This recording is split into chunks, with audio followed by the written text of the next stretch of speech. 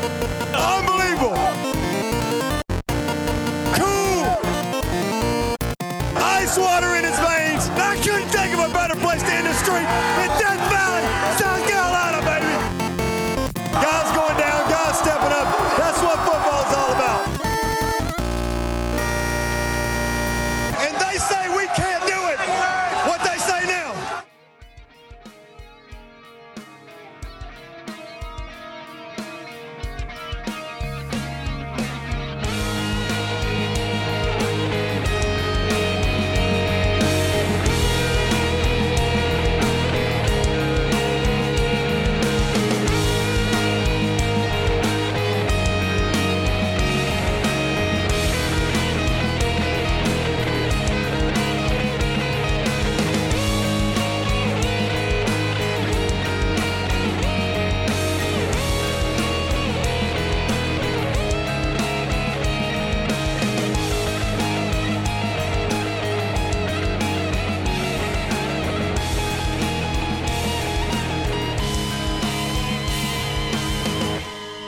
Welcome back to the Clemson Podcast.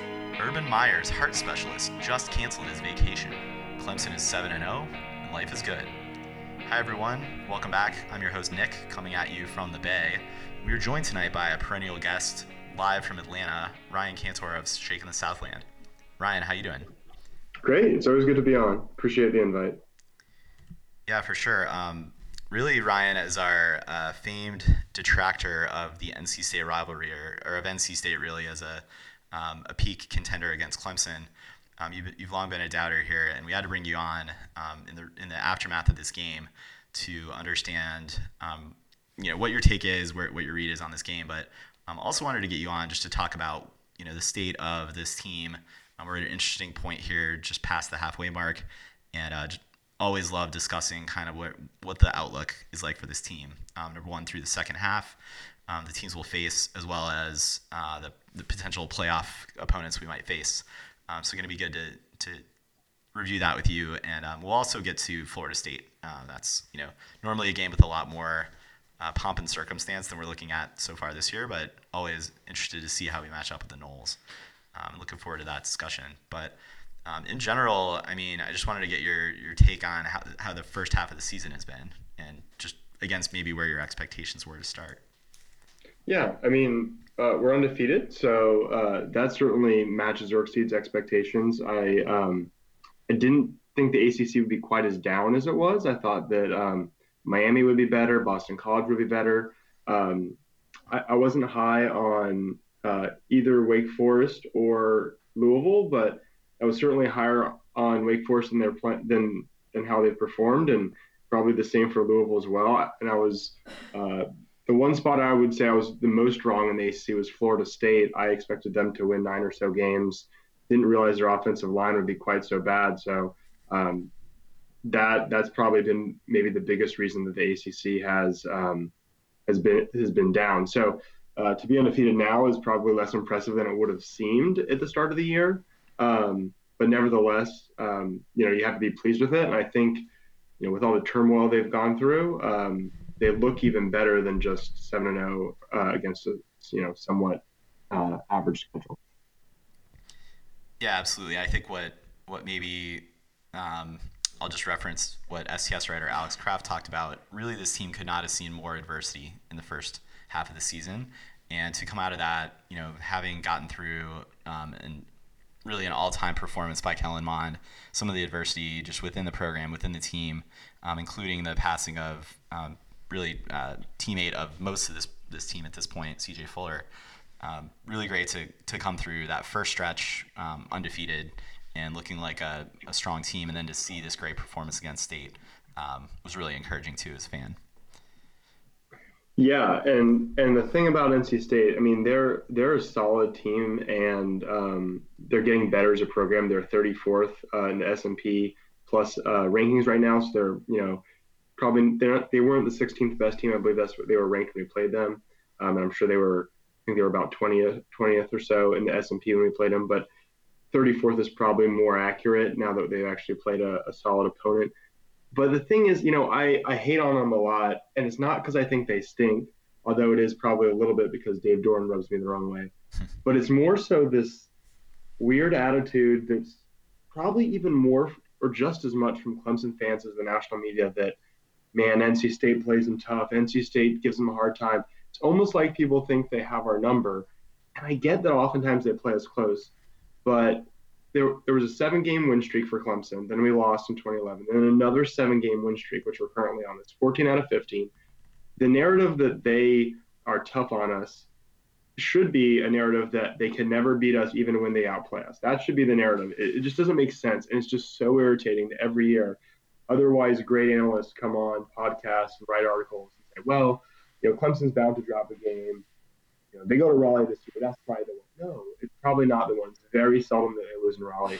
We have a better record win percentage in the Textile Bowl than the Palmetto Bowl, and we always brag about how we dominate the Gamecocks, but we act like NC State's this rival that just gives us the most trouble, and it's just wrong, and that's what gets me worked up about it.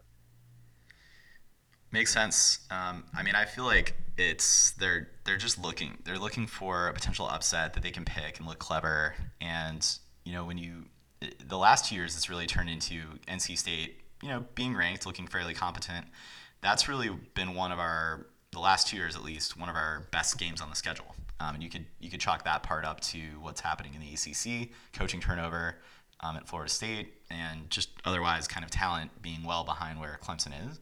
But I think in the other years, it's just they're kind of looking for that sexy upset pick. I think in the preseason this year, it wasn't NC State. I think people were expecting NC State to take a step back, and it's really become Boston College, or at least the first, in the preseason. And that was the sexy pick on all the national podcasts that I listened to, at least.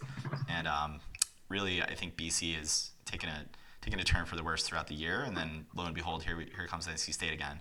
But NC State, let's transition to that game here, and we're not going to do a full recap. I think my co-hosts Ben and Cody did a really good breakdown of that game. Encourage everyone to tune into that.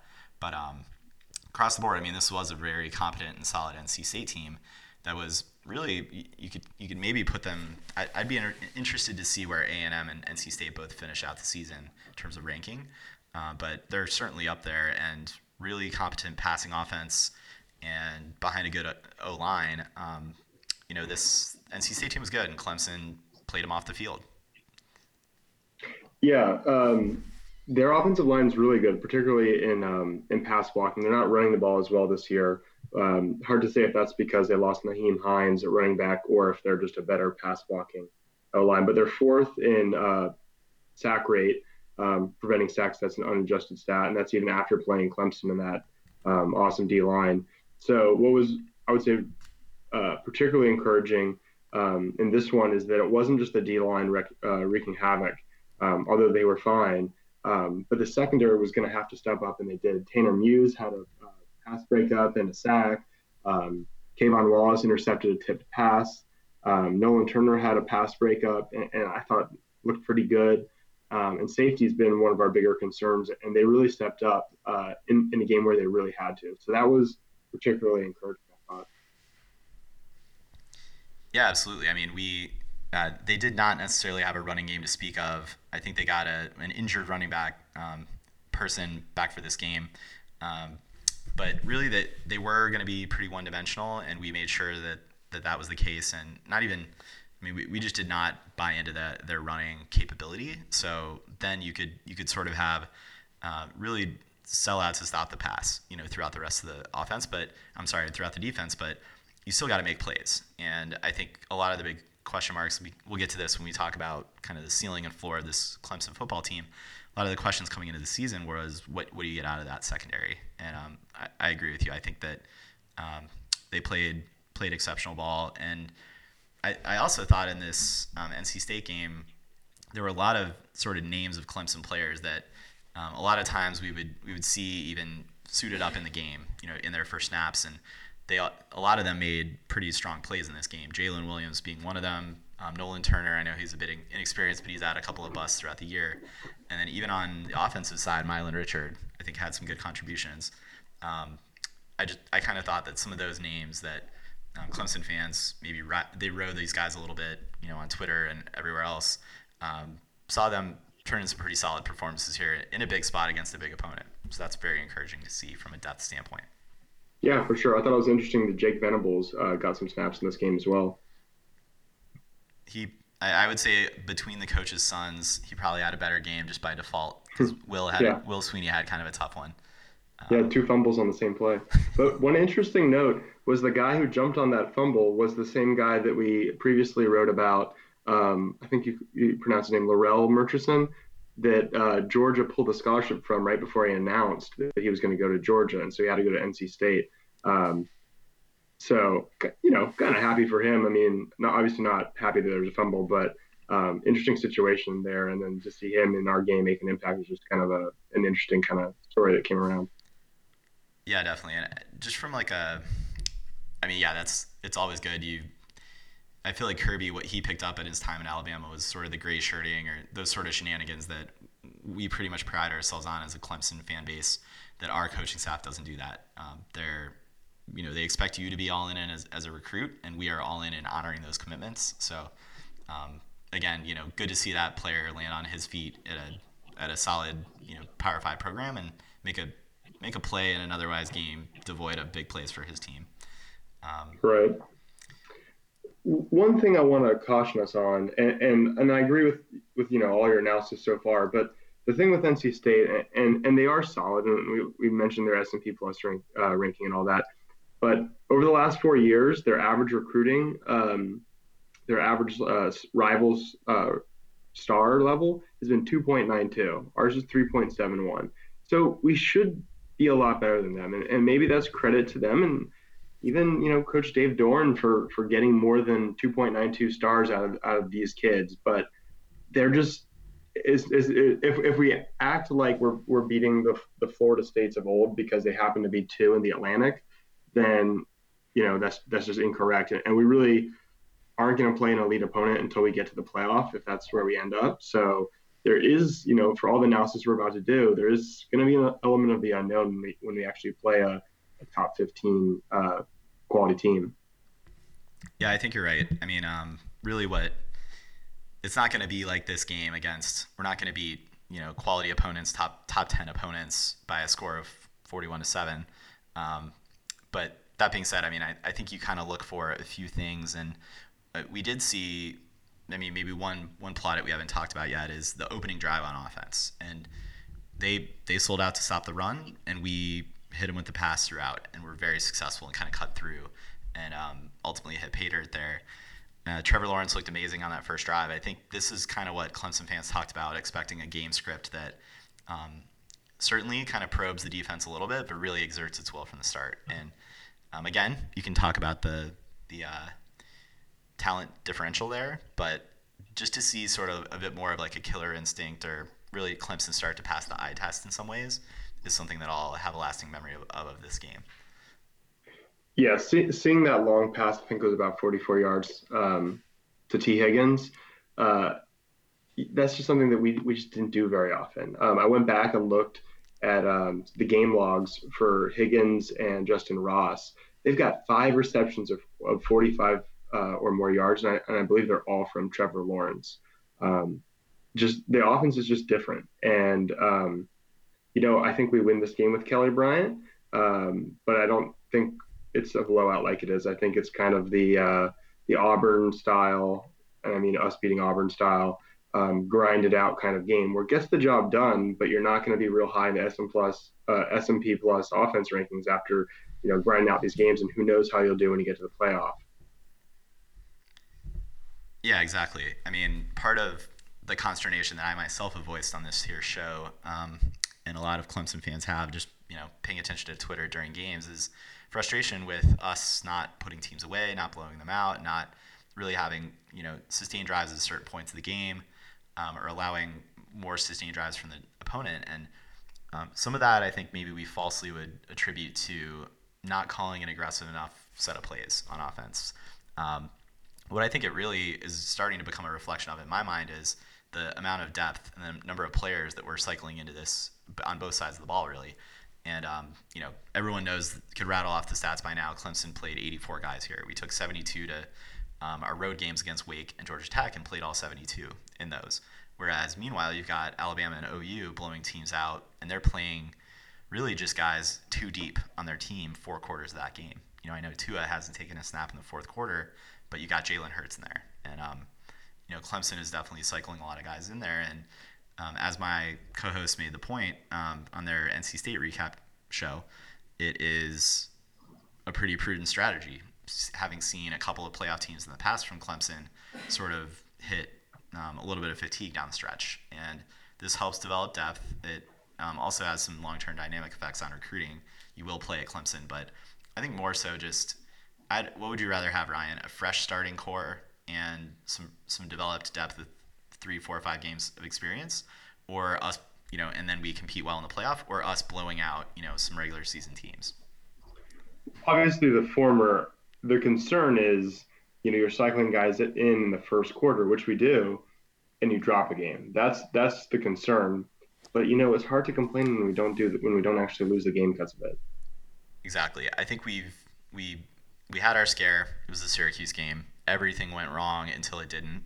And I got to credit that game also to the secondary. I know before the show started, we were commenting on how this wasn't the first time the secondary looked very competent against a capable passing offense. And in that game, they held the line, and that, in my mind, probably was the game that we coulda, shoulda, woulda lost in former years, and we didn't. And look, we've got 5 more regular season games plus a ACC title game. Any of those could slip away from us. So I think we're not going to completely write off, coaching decisions to cycle guys in too early in the game, or potential play calling that isn't aggressive enough before we get that 13, 17, 21 point lead. That's still something we want. We still want them to be aggressive, certainly in the first play of the game, first drive of the game. But overall, I think there's maybe a little bit of an explanation to what we've seen so far. Yeah, and in that Syracuse game, remember, Mark Fields was out. So that's a real testament to the depth in the secondary as well. Yeah, he wasn't able to drop an interception in that game, which is great. That's fair, too. One more interesting, I just looked this up, one more interesting tidbit from this NC State game. There were 221 yards of hidden field position in this game, hidden yards in Clemson's favor. And basically what that is starting field position differential between the two teams. Our average start was the 40, theirs was the 23. And you can chalk some of that up to 2 turnovers. But, when you basically give Clemson 17 yards per drive, we run 13 drives per game, that adds up in a hurry. And, we won by, 4 or 5 scores here. But that sort of thing, again, if you're doing that against the upper crust of your conference, pretty impressive across the board. Now that's more credit to a completely suffocating defense than special teams, wouldn't you say? 100%. Just having watched this game and knowing what we got out of the punting game. Right. So yeah, absolutely. Any other thoughts on NC State? I just wanted to mention Travis Etienne. He was really shut down for the most part, and yet he still managed 3 rushing touchdowns, which gives him 14 and ties him for the most in the entire country. He drops in yards per carry, but he only drops to second in the country. I think he might have been second already. And he's definitely behind Tua and Kyler Murray in the Heisman race. But with Ohio State, Haskins losing, and Wisconsin already having 2 losses, thinking about Jonathan Taylor. Bryce Love's been hurt. Bryce Love he hasn't been very good. Right. You look at Penn State, you look at West Virginia for Will Grier. I don't know who you could really say with confidence should be above Travis Etienne besides, obviously, Tua and Murray. Yeah, just after the way that game felt and the yards per carry that we saw from Etienne, I was like, it's going to be tough. Like, he's going to have to ongoing put up monster stats. But I didn't realize that his net yards per carry didn't drop that much. It's probably because he didn't have that many attempts overall. I believe it was 15, but I was actually surprised too. Right. So I do still think he's in the mix. And I posted something on Twitter about this. Little have we realized how prolific his touchdown scoring has been. Actually, you mentioned second in the nation, but he's 3 touchdowns off of the Clemson single season school record. And those records, the tie for the lead there is a 3-way tie. That counts, conference championship games and bowl games or playoff games. So Wayne Gallman got the benefit of 15 games to score his 17. Wow. And Etienne here, he's sharing the load. He has 14 touchdowns, but there are 9 rushing touchdowns scored by other Tigers so far this year. So if maybe we had a little bit less depth, or Kelly Bryant, wasn't starting the first 4 games of the season, he may already have broken that record through 7 games played. Yeah, and he's tied for first in the country with FAU's Devin Singletary, 14 touchdowns. That's right. So what I looked at, I was like, oh, that's excellent. How many touchdowns do we think it will take to get him to New York? And I did. So I'm curious to get your answer to that question, but I did take a look at just what are some of the more prolific of recent memory number of touchdowns scored from guys that either did or did not make it to New York for the Heisman ceremony. And you really got to be in that nearing 30 touchdown range, I think, to have a sniff at the Heisman. Also, of course, with that, you need tons of yards amounted. So. Yeah, with 5 games left, and so I don't know if he's going to get to 30. He's averaged 2 a game, so he's on pace for what, 24. 24. And he'll get the championship game too before December. That's true as well. He certainly, I don't think, has a great shot to win. Just given, I can't imagine that both Tua and Kyler Murray fall off enough to let someone else, let alone a running back, win. But I would just be thrilled if he got an invite. And I could see him getting an invite with, 28, 27 rushing touchdowns, 8 yards a carry kind of thing. It seems totally in the realm of possibilities. Yeah, for sure. I also don't think he's too far off that upper 20s range either. I think all of us would rather see him get through healthy than put up a Heisman type season. That's true. And potentially put himself in harm's way. But it will be interesting. I guess the other thing to consider here is there sort of an effect of setting Etienne up this year, sort of like they did with Bryce Love a year ago? Get him the invite, get him to New York, and then maybe he'll be a preseason Heisman contender next year. And are we going to find ourselves next year in a Reggie Bush, Matt Leinart situation where you've got Heisman hopefuls in 2 positions on the same offense? Yeah, that's certainly possible. I don't know why I get so interested in it, because I think the way they vote is inconsistent and upsetting. But I just really like Travis Etienne. I think he's one of our more likable players, certainly one of our better players. So it's just nice to see him get a little bit of national attention, and he certainly deserves it. So. Yeah, I think for Clemson, I personally find the award to be, it's silly. It's a silly contest because there have been several years where the most deserving player, the best player, did not win the award, and through any number of statistical measures. But I think for Clemson fans, it's like one additional accolade that we have not yet seen a Clemson player achieve.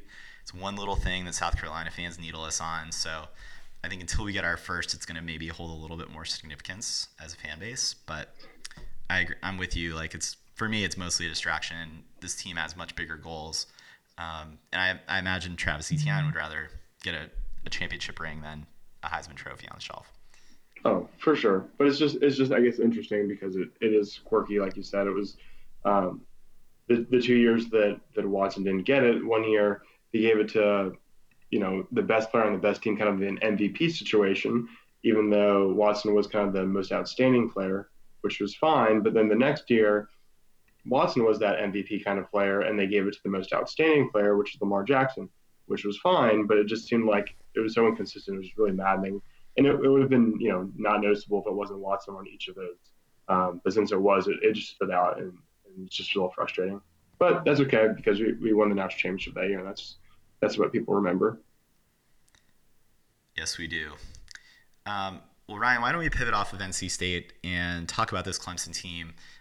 When we think about maybe coming into the year and where we expected this to be a defense-first team, we expected the offense to have some growing pains and feel out certainly a quarterback situation, how they would balance the load there. I think a lot of us fans were trying to figure out what week of the season, if Kelly Bryant did not possess or portray significant improvement in his passing abilities, would they try to transition to a Trevor Lawrence? And just thinking through like what we thought the strengths and the potential weaknesses were of this team, I think now we've seen enough evidence to try to piece together what our thoughts are on like grading this team, or sort of doing a scouting report on Clemson, if you will. And just curious to get your kind of reaction to what some of our like preconceived notions were versus observations. It's there's a lot of turmoil, obviously, with the transfer and all that. But if you go back and read and listen to a lot of what people were saying, I think Alex Kraft called it kind of how it was, but people were saying kind of around Georgia Tech the transition will start, and by the end of the year you'll see Trevor Lawrence being the guy. That was kind of a popular take, and no one picked to happen so abruptly because of a transfer. But more or less, they were basically right in calling that. So I don't know. The weird stuff kind of went on around it with the whole Kelly Bryant transfer, but I don't know that this is too wildly different from our expectations coming into the year.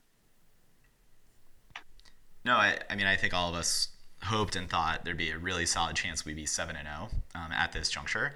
I think it's maybe a bit of maybe my question related a little bit more to position groups and understanding.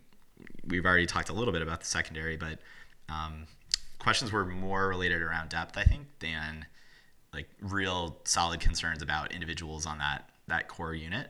And I feel like what we've seen against the most capable passing offenses was the depth showed itself to be competent. And I think we have to give the coaches a lot of credit for developing that talent, both with the number of snaps these guys are getting, as well as just capability and not seeing too many blown coverages, blown plays, explosive plays, that sort of thing. Yeah, we were talking about before the secondary and the depth in the secondary in particular being a concern. But I mean, to this point, even the backups like Nolan Turner either have looked good or are starting to look good now. I think one area where we were really right, probably more than any other, was at wide receiver. It was almost like a hot take to say, despite losing Deion Kane and Ray McCloud in the draft, our receivers will be way better. But we were right on that one. I don't know if you shared that view with us in the preseason, but me, Alex Kraft, and I think a decent amount of folks, at least on STS, were making that claim because T. Higgins was going to be developed. We had Justin Ross coming in, another year of experience for Hunter Renfrow. And, Deion Kane wasn't really kind of the tall 9 receiver in the offense. So it wasn't quite right. So I think the receivers have looked a ton better. And part of that is, correlated with the quarterback. So it's hard to kind of, is it the quarterback or is it the quarterback because of the wide receivers kind of thing. But I think that's an area that's been a pleasant surprise. And then conversely, I think tight end is an area where we're not getting any more production than we did last year, right. Which is a little surprising. I would have expected at least a marginal improvement there. So that's a little odd. Yeah, I guess if you are trying to point at potential areas that they have not yet maximized capability, I mean, maybe we haven't seen as much of Braden Galloway as we would have hoped, or Garrett Williams get a little bit more involved in the passing game on this offense. I mean, I haven't paid super close attention to that and just kind of picked up what I've read here and there. I think we're happy with his blocking. I think Mylan Richard has definitely not taken a step forward, and promising work out of Braden Galloway in the Texas A&M game, I thought, or some of the earlier games of the year, really hasn't translated to a lot of snaps or a lot of attempts. But again, it's maybe a wrinkle that this team could add down the stretch as Trevor Lawrence nails the chemistry with the receivers. We may need another wrinkle to the passing offense, and there's certainly still time to iron that out. But I think I agree with you. On offense, we definitely had high hopes and expectations of better receiver play this year. We've gotten that. I don't know if what we've seen has exceeded what those high expectations were. I mean, we all saw the Justin Ross highlight reel play in fall camp that I think Alex was at a kind of friends of the program only type practice that he might have released some illicit photos from. But anyway, yeah, I mean, I think hopes were high coming into the year, and we've seen great stuff out of that unit. But Yeah, I, absolutely. I mean, maybe one bright spot is what we've seen from the O line in terms of run blocking. I think that's something that was an open question mark coming into the year. They're still working out overall rotations on the O line, still in run blocking certainly. I mean, I think we would have liked to have made some adjustments and figured out getting the running game going at some point in this NC State game. They were pretty committed throughout to stacking the box, so unless you're really talking some like Wisconsin level road graders, you're not likely to have any success with that when they've got 8-9 guys packed in there. But pass blocking, pass protection still remains to be seen. And I think this Florida State game coming up, which we'll touch on here in a bit, is going to showcase how far that unit's come along and what we get out of guys like Gage Cervenka if he's going to continue to be playing right guard there. Yeah, it's really tough, if you're not like a former offensive lineman to watch them and really kind of grade them. And the statistics are a little muddied because so much is dependent on running backs and quarterbacks and that interplay. But the advanced stats around Clemson's offensive line play are only okay. If you look at sack rate, they're 49th. Now, is that because they don't block as well or because Trevor Lawrence doesn't sense the pressure and get rid of it and holds onto the ball too long? I don't know how you kind of slice that and assign credit and blame on some of these. Yeah, it's a good point, and it's really unless you knew the play call and knew what the defense was trying to get done, it's really difficult to grade what's going on with an O line. But again, it is an area that generally you hear kind of narratives around O lines like the more they can gel, the more continuity they have, the more communication happens. You really hope we can find like the right combination of 5 guys and then maybe cycle in 1 or 2 new pieces, not 3 or 4 throughout the game with that unit that can get things going and be effective. So time can only help is my thought here. Yeah, the only stat that really stands out to me regarding the offensive line is the power success rate because it's 105th in the country, and you kind of see that when you watch them. In 4th and 1, 4th and 2, they don't get you don't have a ton of comments. They're going to just go out there and run a simple inside zone or power run or something straightforward and just get it every time. When Alabama's in that situation, you just know they're probably going to get it. I think that's the area where our offensive line doesn't really dominate. Yeah, for sure. I mean, I think the prevailing thought, or what I've seen and heard a lot of from people, is we're getting to the point where we kind of feel like we want Bama, and let's maybe temper it a little bit. And this is maybe one area of the offense that if we can't get that going in the right way to get those precious short yards to keep drives going, then you do need to think about how can this offense adjust in other ways, and maybe that does include getting some of the short passing game going or getting Trevor Lawrence in a rollout type situation. But I don't like. There's not necessarily guys on the roster. We're not going to all of a sudden see this O-line start to get that push probably mid-season. But so yeah, could definitely be an open question mark that we're talking about come December as we preview some of these games.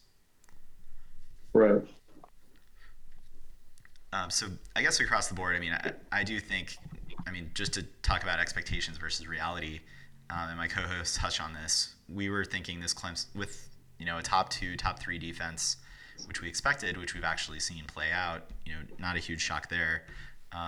We thought we might have needed like a top 15 offense, and Clemson is right now around that 10-11 ranking spot, and we have high hopes that they can continue to get continuity on the O-line, develop Trevor Lawrence into really an elite top 3 passer in the country, which we all know he can do. The question is, will he do that this year?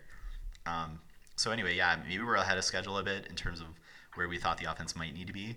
But then I think in normal years, this Clemson team would be looking really great for heading into the playoff and controlling, your typical pedestrian Nick Saban Alabama team with a ball control offense run first. That would have matched up really well with this Clemson team. But instead they have Tua over there. And so I think kind of the peak of the sport has gone up a bit. I haven't looked recently at Alabama's S&P Plus rating relative to historic numbers from other teams and programs. Maybe you have, but we're facing a huge juggernaut there. And yes, they've not played a defense greater than 85th ranked in the country. They'll face LSU here in a couple weeks, but they're legit and they're not going away. Yeah, so if you want to kind of compare them to teams of past, they're averaging 8.3 yards per play. That's what Oklahoma's offense averaged last year, and that was unbelievable offense. Oklahoma is actually averaging 8.7 yards per play this year, so their offense is even better. But imagine last year's Oklahoma offense. That's what you're getting with Alabama. Great quarterback play. And their defense has taken a step back, but it's still solid. So if you think about like Miami or Mississippi State or Texas last year, that's about where their defense is. So imagine, Miami's defense with Oklahoma's offense, what that team would have been last year. That's kind of what Alabama is looking like this year, except they have tons more talent than any of those teams. So their upside's even higher as they continue to develop. Yeah, or their ability to sustain that when faced with a tough opponent is likely not to drop too far off of that. Right. You certainly wouldn't expect us to put up points on their defense like we did Miami's, despite their S&P Plus rankings being very similar. Yeah, I mean, in chatting with recent show with the Clemson Pause guys, Kurt made the point he thought if we faced off a fourth time, it would again be in the 40s. I think I'd temper that a little bit. I mean, yes, both are going to be high-powered offenses, but I think Clemson's defense and Alabama's defense, I would give them a little more credit than that. I mean, again, maybe that's just how the game plays out in a long heavyweight bout, but I'd expect maybe more maybe slightly less than that, like high 30s. Yeah, I just don't know that we play enough tempo to get quite that high. We sure ran a lot of plays in our national championship victory, and I don't know that we would run that many in another game against them. Yeah, I mean, that was just part of the strategy, effectively, to tire out a really capable defense. I think if there's already issues of depth or question marks in their secondary, do we take a different approach to that? And the giant question of that matchup, I think, is what do we get out of our running game on offense? Yeah, it's really hard to say. I mean, we have the best defense we've played is Texas A&M. And they were pretty good. They held us, largely in check. But this is a different Clemson team now. So super hard to say. And that's kind of what we were talking about before is that we haven't played great defense. We haven't really played any great teams. The best is A&M, and the second best is NC State. And depending on who comes out of the Coastal, that might be the best there is. I mean, Miami, if they can get their stuff together, could give us a solid test. But we're just when we play Alabama. Well, if Alabama's national championship, but when we play a playoff game, that'll be the first elite team we play all year. It's not like Ohio State who has to play Michigan to get in, kind of thing. Yeah, absolutely. I guess as far as the outlook for the rest of the season, I think what we talked about with Alex and with John and Matt in a recent show is we really could not survive a loss to NC State just because they would be otherwise in the driver's seat to win the conference. And if we're not even sniffing the conference championship game, the division, if we're not sniffing that conference championship game, that would be probably it for our season. Do you feel like we could drop one down the stretch and still have a crack at maybe even the fourth seed, provided it's not the championship game?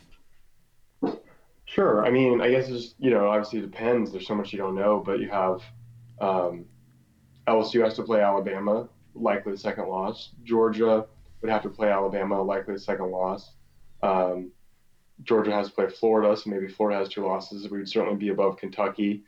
Ohio State and Michigan play. So, it's certainly possible. You don't know what's going to happen in the Big 12 between Texas and Oklahoma. We could potentially get in. I think we would get in over Texas if they had one loss.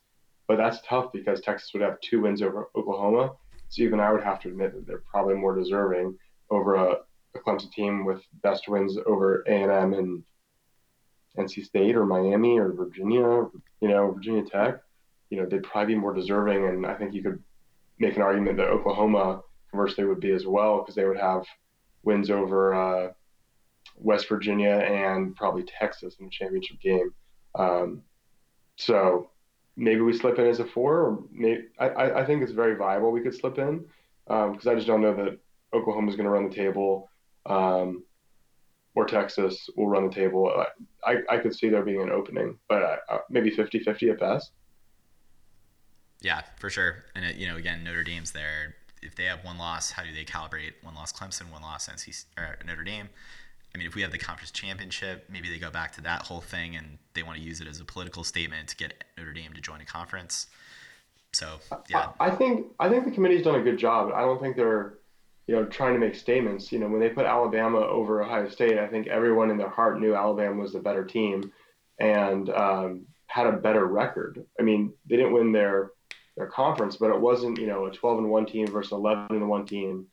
Ohio State had more losses, so it wasn't weird that they did that. And I think anyone would have picked Vegas certainly would have picked Alabama to beat them head up straight up. So it wasn't just they don't care about championships. It was Alabama had the better record. They were just unfortunate to be in a division with a really good Auburn team that they played on the road. yeah, exactly. And Ohio State, I mean, Alabama didn't lose by 20, 25 to Iowa either. Yeah, it's very odd. 31-point loss to Iowa, then this year 29-point loss to Purdue. It's very strange. Very strange. I mean, we can talk about Urban Meyer here a little bit. I'd love to get Ohio State. I'd love to get Notre Dame in a first round, the CFP and the Orange Bowl or the Cotton Bowl. I think either of those games would be in Clemson's favor. Just match up on the football field, and I think also coaching at this point. Yeah, I mean, I think you could probably say that about any team that's not Alabama, and I think you'd probably feel decent. Um, Michigan's got an awesome defense, but I don't know how good their offense is. I think we'd eventually pull away. I'd love to see Michigan, Alabama in that first round. I think that would be a really fun game to see Tua against the nation's top defense.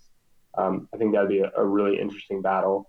I think Notre Dame's good. I just they're one of the harder teams to get a read on, in part because they changed quarterbacks. So Notre Dame, they have in four of their games, if you add those up, the first three before they switched to Ian Book, and then their most recent one, they're only averaging 22 points. But those three games right after they made the switch, they caught fire, averaged 46 points, destroyed Wake Forest, Stanford, Virginia Tech. Everyone thought they were unbelievable, and then they went and only scored 19 against Pittsburgh. So I don't really know who they are. Their defense is good. Ian Book's pretty good. I don't know if their offense is really that good. It's only ranked 41st, so I don't feel like I have a good read on Notre Dame. Yeah, I'm right there with you. And you look at everyone knows what the remaining games they have on their schedule. I don't necessarily know we'll find out that much more either. So they're a bit of an enigma, and I don't know. Again, until we would match up and face off against them, I just can't see any statistical measure, or they just don't scare me eye test wise or anything else. But yeah, to your point, really nobody does outside of the team from Tuscaloosa. So I do think, I mean, again, a lot of football left to be played, but there are potentially some matchups there, like Michigan against Clemson potentially could be a tricky one for us to navigate. If they run the table, sneak into that 3 seed, or even they get the 2 seed and we get knocked down to 3 based on only having to beat 2-3 lost Virginia the rest of the way, I could easily see us getting kind of bumped out of that spot. But yeah. Yeah, I mean, Michigan lost to Notre Dame, so I think it would be wrong for them to jump Notre Dame unless Notre Dame loses. But Notre Dame's schedule the rest of the way is pretty free and clear. I mean, obviously they struggled against Pittsburgh, so who's to say? But I think Notre Dame's obviously the most likely outcome. I think one of the most interesting games for Clemson would be Oklahoma. I know we've played them a lot in recent years, but they have the number 2 offense, or excuse me, they have the number 1 offense. Number 2 is Alabama. So I think that would be a good test and preparation for them, while also not having to face such a good defense at the same time. Oklahoma's defense is only 68th as compared to Alabama's, which is 20th, and you almost feel like it's really better than that just because they're so darn talented. Right, for sure. I would also say it is so darn talented, and I feel like that we should be more scared about that game. I mean, it can and could very well turn into a shootout. I mean, you look at that. They made Georgia play to their level last year. They made Georgia dig deep in that Rose Bowl and come up with the right level of offense to keep up with them. And Georgia was up to the task. They had the right playmakers.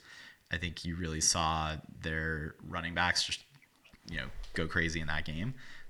I think Oklahoma's defense is even worse this year than they were last year. Now, they made a coaching change mid-season, but I still feel like that's one that could have the variance to kind of slip away from Clemson a little bit at some stage of that game, and then you've got a freshman quarterback on the ropes potentially having to come back down multiple scores. Could be tricky. Yes, against Oklahoma's defense, it should be possible, but that's a game I like an opponent that has presents less variance in the matchup. Yeah, I mean, if you're talking about highest probability to win the game, not to win by high margin, just highest win probability. Yeah, you don't want to face Oklahoma because they could just score so much. You'd rather face even a Michigan, arguably. Like a more balanced team, potentially. Yeah, you just kind of know what you're getting. But I think Oklahoma's tricky because they gave up 48 to Texas. They've given up a lot of points, and they don't look better from the eye test. But the advanced stats say they're a good bit better. So I don't really know where to put that. They were 101st in S&P Plus defense last year, and they're 68th, and it's primarily because they're better at limiting the big plays. Now, is that because Mason Rudolph hasn't ripped them up, and some of the quarterbacks like that haven't hit them, or have they made some strides? I don't know. I tend to think they're marginally better, but their offense is a little bit better too, both in the S&P and just yards per play. It's slightly better. So I'm not sure that. I mean, this Oklahoma team might be slightly better than last year's team that was a play away from a national championship game. Yeah, which again, could be daunting. So it could be legit. I don't really see a team winning 2 times against elite programs with even the 60th, even if they get into the 40s on defensive rankings. I just don't think you're going to be able to beat a Bama and a Clemson caliber of offense twice to be able to sustain that. So, but yeah, they can mess around and steal one for sure. Yeah, I think Clemson's offense is probably too multifaceted for them to slow it down enough. If it was extremely run heavy, extremely pass heavy, extremely focused on a certain wide receiver, maybe they're just good enough to take a player away. But when you're not that good on defense and, you're going to force us to pass, that's fine. We'll do that. If you want to force us to run, that's just as fine, just as much fine going that way. I think that makes it tougher for a bad defense to try to slow us down. Right. Agreed. I guess the outcome we should be rooting for then is both Clemson and Notre Dame to run the table, secure in some order, fashion the 2-3 seed, and see Oklahoma with the 1 loss slip into the 4. Let them play Bama first. We'll let them beat each other. I mean, I think Michigan's very good too, and I think a really good defense going against that offense would certainly make for a fun game if you believe in Michigan. And I think if Michigan runs the table, they have Penn State after their bye week, and then they end with Ohio State. If they win those, I certainly am going to believe in Michigan. Obviously, you want the toughest possible matchup for Alabama. The only thing I don't want is Alabama in the first round. So as much as I want LSU to knock them out, I certainly don't want a situation where we're the 1 seed and we have to play Alabama as a 4 because they sneak in. That's the worst case scenario. That's really the only matchup I care to avoid. Otherwise, bring on whoever, and it'll be a fun game. Yeah, I said that in a text thread with my brother and cousin. My cousin's a Buckeye, and once we saw them lose, I was like, okay, nightmare scenario again is what happens last year, where we find ourselves as the 1 seed, which basically is a thankless task or a thankless role to have when you could see an Alabama team potentially lose later, but still make it into the playoff because they're certainly one of the best 4 teams in the nation. They could have a slip up where they don't win their division or they lose to Georgia or, I don't know, Florida coming out of the other side. Certainly possible. So yeah, I'm with you. Let's avoid them in the first round. And I think a lot of that can relate to, I guess maybe the committee would schedule a first round rematch if they wanted, if they liked what they saw, and there's just so much more football to be played to know how that would play out. But I don't know. I think setting up that game for the championship game would hopefully be where that landed. Yeah. Well, I also don't think LSU is going to beat them. So there's that. Yeah, But yeah, hopefully LSU plays them close and makes them look mortal, but then loses, and then we could not worry with them for a while. exactly. Yeah. If it's a typical LSU Alabama 20-17 or even lower grinded out game, but somehow I think it'll be different than that. I'd probably place a bet on Alabama to cover. Yeah, I don't know what the spread is yet, but yeah, I would tend to agree. Well, I guess before we get to the playoff and those opponents, we should probably talk about beating Florida State, who is our next opponent. And it's going to be, clearly we're not going to have those ambitions if we lose to an unranked FSU team at noon in Tallahassee. So I know you've studied up on this matchup, and Florida State is not your daddy's Seminole team this year. Jimbo, I won't say he left the cupboard bare. I think he did leave the cupboard bare in certain areas of this team. They've had some bad injury luck, and maybe the Willie Taggart era has not gotten off to the start that a lot of people hoped. What combo of those three factors, Ryan, do you feel like has had the biggest influence on their tough start to the season? So, I mean, the problem has been on offense almost exclusively, and it's particularly on the offensive line. So, I believe they've had injuries there, and I don't know how much to attribute to the injuries versus a lack of recruiting. I know that Quacking Tiger has written on Chicken the Southland a bit about our lack of offensive line recruiting as far as quantity, and them being an example of when that can go wrong. Now, we've been fine because our coaches are so good at identifying talent and developing talent. But if you don't take enough numbers and then you miss or have injuries, and that's not necessarily your fault, then you can be in a position that Florida State's in. And so I've read a bit about that. But yeah, I mean their offensive line is just atrocious, and it's not just against the pass. It's actually in particular their run blocking is just terrible. Their stuff rate, they don't get past the line of scrimmage on more than a quarter of their runs. So expect them to be extremely one-dimensional on Saturday. Well, and they haven't faced the likes of Christian Wilkins and Dexter Lawrence or Trey Lamar to date, so that's going to be tough sledding for them. I mean, and it's weird because I think everyone was so hyped up about the arrival of Cam Akers, and this was going to be his year to emerge as the new Dalvin Cook type of prototypical, halfback for Florida State. But yeah, you could have Barry Sanders back there and wouldn't make a bit of difference if guys can't block for him. Yeah, I mean, I think he's a good running back. It's not his fault. I mean, they're bottom of the league, towards the 128th in line yards, which is just the first 3 yards, and that is attributed to the offensive line rather than the running back.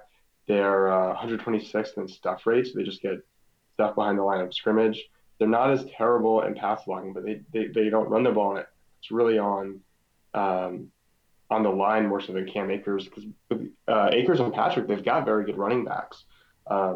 So it's just a gaping hole that they have, but it's a big one. Yeah, indeed. I think not the one, but a bright spot for Florida State, an area that's going to be interesting to watch, is going to be their secondary on pass plays 11 yards up. They have one of the lowest passer ratings in the country in allowing that essential distance of passing play. So that'll be interesting, and I think part of that is a factor of the effectiveness of their pass rush. I think generally Florida State, this is a strength of their team, and they certainly bring back a lot of talent there on that side of the ball on the D-line. Definitely the strength of their defense. I think the linebackers are a little bit more of a question mark for them. They're starting to solidify in their roles, but I would say their pass defense is definitely an area that could give Clemson some trouble. And again, Trevor Lawrence, it's one thing to beat NC State like a drum in the valley. You go into Doak. Granted, it's a noon game, which I think benefits Clemson, but yeah, it'll just be that's kind of the one bright spot, I guess, in this Florida State team. Yeah, they have Brian Burns with 9 sacks Last year he only had 4.5. He's already got 9. He's got 46 QB hurries, which is towards the top of the country. It leads all defensive ends. I think that's going to be the most interesting player to watch for them. How does he do against our offensive line, and how does Trevor Lawrence do if he gets a lot of pressure on him? We've now seen that if you make us pass, it's fine. If you make us run, that's fine. But how will he perform if guys are getting the space rather quickly? If our offensive line only does so, can he manage? Can he adjust and get it out quicker? Because that's been kind of the one weakness that we've seen. Not that he's been perfect, he's been excellent, but he hasn't been great at I don't want to say pocket presence, but knowing when to get rid of the ball. He's taken some sacks he doesn't need to. So I'm interested to see their D line against our O line is probably the area where they have the best opportunity to be successful and stay in the game. Yeah, I think they want a rock fight. Like if they can keep this really low scoring and give him fits. I guess the question there is, I agree with you. It's kind of like decisiveness, quick release. How would you scheme for that? Like what personnel would you try to get out there? Is this an area where hopefully we do try to get the tight end going, or are we really bringing tight ends here to block and kind of slow down that pass rush? I'm not sure. I mean, that's really a situation where screens make a little bit more sense, and it's nice that that's something we're kind of bringing back and making effective again. But otherwise, I think it's QB development type things like getting through your progressions quickly, hitting your check down when you know you're running out of time. Yeah. I don't know if it's something more complicated than that, or if it is, it's probably over my head. Yeah, it's Amari Rodgers and Hunter Renfrow too, right? So right. Lean on those weapons that last week it was the T. Higgins and Justin Ross show, and let's go to the reliable pass catchers for this one if need be. I mean, I think this is where the coaches do talk about. They're going to talk all day about how there's not really a talent gulf between the teams. If anything, FSU on paper through the rankings have better talent, but that's really where Clemson's depth and diversity of talent on this offense. We're going to need to win in multiple ways. We've already shown that this season. We won as a passing offense this last week, and Wake Forest we buried with the running game. And I think FSU maybe we'll be a bit more challenged in the passing game and see what we get out of the running game. But this one might have to be actually a multi-dimensional offensive win, which I feel like we haven't yet seen out of this team. But I know they've got the gear. So the good thing about NC State wasn't the most talented team, but they were a good, solid, cohesive team. I don't want to say that this isn't a good team, but I think you definitely say they're more of a talented team than they are a good team at the moment. And that I think makes some of the individual matchups more interesting. Looking at wide receivers going against very highly rated cornerbacks, looking at Brian Burns against our offensive line. How will we hold up individually against really talented players, even if their team isn't clicking together yet? Right. Yes. So maybe if there's one matchup in particular, like one guy on the Clemson team that you're looking to either see if some of his performance or progress to date has been legitimate, or you see as a potential weak spot for this team. Like either way you want to answer that. Curious to get your take. I think the most obvious answer is the offensive line. I think we should see the defensive line dominate. I think line play may be the most interesting thing here, because you want to see if our O-line can hold up against what's actually a pretty solid D-line. And then last year our D-line was really, really good, and they got a lot of they kind of had their moment against Auburn, right? And they've been really good this year, but we've played some triple option teams. NC State has a really good pass blocking line, and they get it out quick. They haven't really had a moment where you just kind of are I don't want to say you haven't been blown away by them, but sure. Yeah. You know what I'm saying? Is this their moment? Are they going to say hey, we are living up to the hype? So I think I'm actually looking at the lines more than I'm looking at T. Higgins or Ross or Renfrow or ETN, because I feel like they're proven, and I don't know that I'm concerned that Ross is going to struggle when he faces a more talented cornerback. Right. That's not really a concern. I'm more interested in the D line. Are you as dominant as we've hyped you to be, and the O line, will you hold up against the nation's leader in sacks and hurries? Yeah, definitely. I think the right side of the O line has been a question for the last year, really, and still remains that. So that's going to be an area that I'm personally looking at, and just Trevor Lawrence. How does he react to pressure at this point? Because he's certainly going to see that in the postseason. Yeah, for sure. I absolutely agree with you. Any other thoughts? I mean, I guess I know when we were texting about kind of setting up this chat, we talked about the Willie Taggart start to that era, and it's hard to know what realistic expectations would be based on what the state of the program was, what the state of the roster was. Him coming in, you can only do so much in your first year without really having a full recruiting cycle. He came in a little bit late to the game, I think after signing day actually. So um, anyway, what's your kind of high level take on the Willie Taggart era? I mean, I think just to maybe plug one more point into that, I don't know that anyone was going to be cool with them not making a bowl game, and it's certainly looking like that's going to be a possibility here. Yeah, it may. I don't know that that's a lock at this point. It's just it's almost like that quote, like year zero. Um, so I just don't know how much to say he's done a good job or bad job based on this. I mean, you look at some coaches who take over programs and have atrocious first years, and it doesn't mean anything at all. So I think you have to be really careful in saying he's good or bad based on this. I thought it was probably one of the best hires they could have made given the timing, which you allude to, coming so late. He should recruit well there, given time. His class is 14th right now for 2019, which is okay. So we'll see. Will he recruit like Kirby Smart?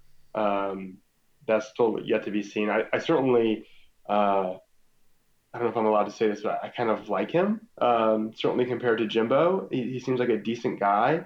Grew up a Florida State fan. As much as I despise Florida State, they're certainly not as odious with him versus Jimbo. So not that I want him to do well, but he seems like a decent guy and a solid hire. Yeah, for sure. I think that John McElhaney, STS, the tweet czar, we can call him, he said he got to meet and be around Willie Taggart a lot at ACC Media Days. I actually met Willie Taggart when he was head coach at Oregon at their facility, and the guy's smooth. Um, the guy's solid. I can definitely see where he wins in the living room and can motivate his team in the right direction. I think, like you said, a great fit for Florida State. Um, but yeah, I also think for this first year, that Virginia Tech game was a punch in the mouth to them, and I think they maybe had a little bit too much hype and swagger coming into that game for what they really were capable and ready to put out on the field. And Virginia Tech played out of their minds too. So he really hasn't lost that locker room or lost that team this year, which I think speaks highly of. I mean, again, like what a 4-win team thus far could expect or could have. But anyway, yeah, I think it's really going to be tough to cast any judgments on his long-term outlook as a coach based on anything that happens this year. Right. Yeah. No, I agree. I think he's going to have to recruit at an elite level to meet the goals that they have at that program, which is going to be the case at any place that thinks they can win a national championship, and Florida State certainly can. The other thing is, I don't know where we talked about their offensive line a lot. They certainly have skill position talent, but at quarterback, I think we're going to learn a little bit about Deondre Francois. He got off to a horrid start to the season. 3 touchdowns, 4 interceptions through those first 3 games, and then 10-2 in the last 4 games.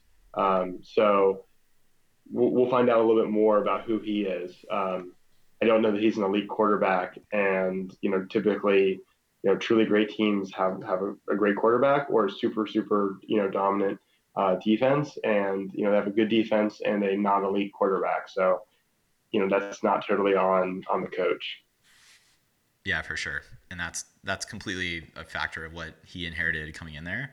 I've not kept up enough with Bud Elliott and what the Florida State recruiting trail looks like for the quarterback position going forward. I know they did have a lot of transfers before last season that affected the depth chart there, and they had start James Blackman in the the Clemson game certainly a year ago. Everyone remembers that Trey Lamar sack, fumble, recovery, which was amazing. Hope to see a lot of those gifts this week, but yeah, I mean, I thought Francois had a pretty high ceiling as a quarterback. I listened to the Nolecast pretty regularly, at least a year ago I did, when they were a contender for the ACC Atlantic before the wheels came off the Jimbo show. But yeah, he's figuring it out. I think I read from QT that he's starting to pick up on some of the RPO concepts that Taggart's offense likes to run, and he's not certainly firing on all cylinders as a quarterback yet. So he's a lot worse than Ryan Finley, let's put it that way. And we showed capability to shut that down. Right, exactly. Yeah, I think Florida State's defense is dangerous. I just don't know that their offense is good enough to make them, a real challenge to actually lose the game. I could see this as being a battle. I think it's extremely unlikely that they could score enough to win, even if they keep it, 10-10 late. I just don't know if this offense is going to put together a game-winning drive against a Clemson defense. Yeah, exactly. So I think their only shot here is just Clemson makes mistakes all over the field, and that's it. Basically, shoot. Yeah. If we give away points, then their defense is certainly good enough to capitalize. Yeah. I mean, even going back to this state game, I thought that Clemson left a lot of points on the board, getting cute in certain situations and stuff, and maybe you can chalk some of that up to Dabo. Dabo definitely wanted to stick it to Dave Doran a bit, and he had a few – that manifested itself a few different ways. I do think there probably should be some level of Dabo wanting to stick it to Florida State and run up the score in a blowout situation just due to the effect on recruiting. Yeah, I mean, I've obviously never been in one of those living rooms, so I just don't know how much that matters to kids. Maybe it matters a lot. Maybe it doesn't matter at all. You certainly see guys recruit well, in a year zero situation sometimes where their team is atrocious and players are still happy to go there, knowing promises of the future. Yeah, so we can't beat Clemson without you kind of thing, right? Right. Yeah, you're part of the plan. I think that can work well. I think, I can't think of the player offhand now, but certainly there's cases where a player is deciding between, like an Alabama and maybe a lesser school, and the lesser school is going to tell them, you can go to Alabama and be great. I think it was CJ Spiller with Florida, actually, is where I heard this. It was on another podcast, and they interviewed CJ Spiller, and Clemson said, hey, like you could put Clemson on the map, or you can be a guy at Florida.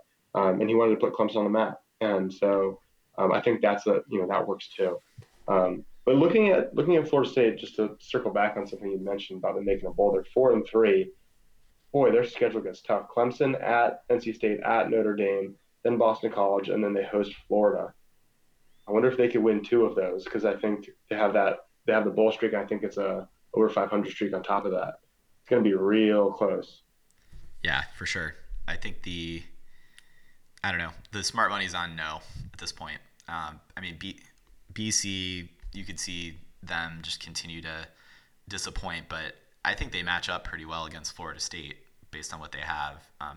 Run heavy, obviously, on the offensive side, but maybe Florida, maybe you get a rivalry game situation happen there where you kind of throw the records out. But yeah, I would say those are clearly the two.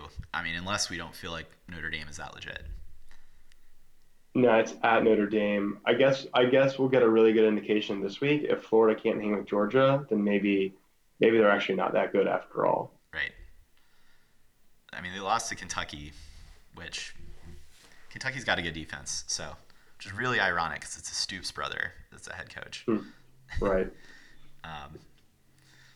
Cool. Well, one thought I had too, just on the recruiting front. I mean, for Clemson right now, there could potentially be some stars aligning, and this is going to be our largest class, certainly in my distant memory or my recent memory.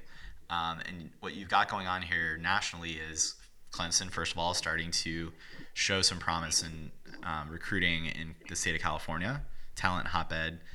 Clay Helton being at USC, some turmoil having happened at UCLA and Oregon, turnover in those staffs has helped recruiting out here.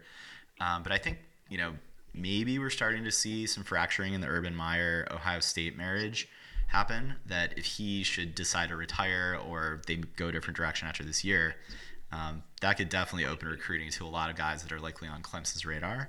And then the state of Florida, with turnover at their coaching positions, I think Mullen righting the ship a bit with Florida's record. And again, you talk about how much does this stuff actually really matter? You can frame things different ways in the living room, but Florida is maybe a little bit more in play for Clemson now than maybe we would have thought. So I'm just thinking like the timing of a lot of these things could be playing out in a good way for Clemson, knowing that we've got such a big class coming in, or the ability to sign such a large class. Yes, but we've already got 24 commitments, so I don't know how much more room we have. I mean, maybe we go to 30, but it's still only 6 more guys, so I don't know how much. It's maybe that time's passed, is what I'm saying. Yeah, and there are definitely some bubble guys for who may be inclined to go to the league that you can pencil in some numbers here and there on that front. But I know what you mean in terms of like, are we going to get? I mean, again, I trust his coaching staff implicitly on the ability to get guys late in a cycle if we do have the numbers to go there. I guess what you're saying is maybe we don't have the seats on the bus to fill. Right. No, I mean, could they grab a guy late? Absolutely, but I don't know that they're going to grab 10 guys because the class is already so full. They've got some great guys in this class, but they also seemed intent on taking numbers and not. I mean, for as much as we complained the last couple of years when they didn't take as many guys, you can't really complain about them being more aggressive and just saying, hey, we're not going to make that mistake and be short. Let's get the guys who want to be Clemson Tigers. If you're ready to commit, we like you. We're not going to slow play you and then end up short in our class again. So you can't criticize it both ways. So I'm going to bite my tongue here since I criticized it before. Yeah, 100%. And some of these effects are not just season to season. I mean, this can be an Urban Meyer coaching change would definitely have a longer term impact on the 2020 class. Sure, I see that benefiting Michigan more than anyone. Yeah, I think so. I mean, OSU definitely recruits nationally, so Michigan, I imagine their Venn diagram overlaps pretty heavy, but it's been heavy with us too, and I think Ohio State does better in the state of Texas than we've ever dreamed to do. So that's really not the contested battleground, but I think we've been recruiting up north a lot more of late. Yeah, that's a fair point about Ohio State recruiting a little bit more nationally. Well, any parting thoughts, Ryan, on Florida State or other teams around the country that you've seen your eye draw to? I know there's a lot to like about this Clemson team. Just from a talking about it, writing about it standpoint, though, I think we maybe cash in our chips in the first few weeks of the year, and now it's just seeing this team around into form. But any other thoughts around the sport? Just that we didn't even talk about Georgia, LSU, or Florida, and it's just because Alabama's so good, you almost figure, well, they'll be out by the time we worry with them. And I'm glad that we're not in that conference with Alabama. So as good as Georgia may be, it seems inevitable that the winner of the East is just going to lose, and then they get no SEC championship, they get no playoff berth. It's a frustrating situation for them, and I'm glad that obviously I'd rather have a tougher schedule in the ACC, get some more tests and have some more fun, to be honest, just to be frank. But I certainly take our position over theirs, where especially like LSU, where they're really good, and if they were in the another conference, say the Big 12, the Pac-12, even the ACC, if they were to get by us, at least they wouldn't have to go through Alabama. Yeah, it's tricky. I think I feel really good about the 4-team number, just overall. I'm pretty much an advocate of keeping that system. But I think that is a bit where if you do think to expand it to 6 or 8, you can see a bit of a capable team there that's locked in a conference with just a complete elite team potentially get in. I just think what you'll see if you move to 6 or 8 is a lot of quasi-undeserving teams. You might get years where there's 3 teams that really belong, and then it's like, oh, we've got to drag 3 more along with us. And 4 to me feels like maybe you get some controversy between 4 or 5, but for the most part, I mean, I know we saw number 4 Ohio State win it all into the first year of the playoff, but I don't know. I feel like 4 is the right number for now, for me at least. Yeah, I wholeheartedly agree with you on this. I mean, so you look at like the NCAA tournament, it's a horrible way to crown the most deserving champion. It's a heck of a lot of fun and I enjoy it, but it's not how you crown a deserving champion. I mean, we started the playoff because there were sometimes 2 or 3 teams, we started It's really about the third championship. team. Yeah. Right, not the 5th team. I'm sorry if you're 5, you don't have an argument to be 1. I'm not too worried. We're sorting out who's 1, not who's 4. So I completely agree with you. In general, the smaller the playoff, the more deserving the champion ends up being. You just need it big enough that all the teams that have a legitimate claim that they should be 1 are in there, and then that can be settled. Absolutely. I mean, I think last year was a little bit of an exception where you did see Bama get in, and you had the debates with them and Ohio State on deservedness versus being one of the best teams, but they proved, and again, they needed until overtime, and they needed to have their backup quarterback come in, and they basically looked like a different team entirely in that second half of the championship game. But I feel like still the system worked, and you saw the best team win. Yeah.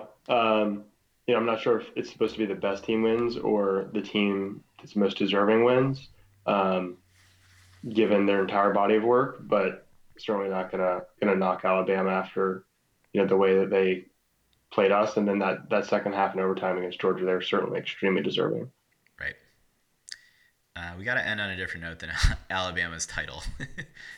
Exactly right. So what games are you most looking forward to this coming weekend?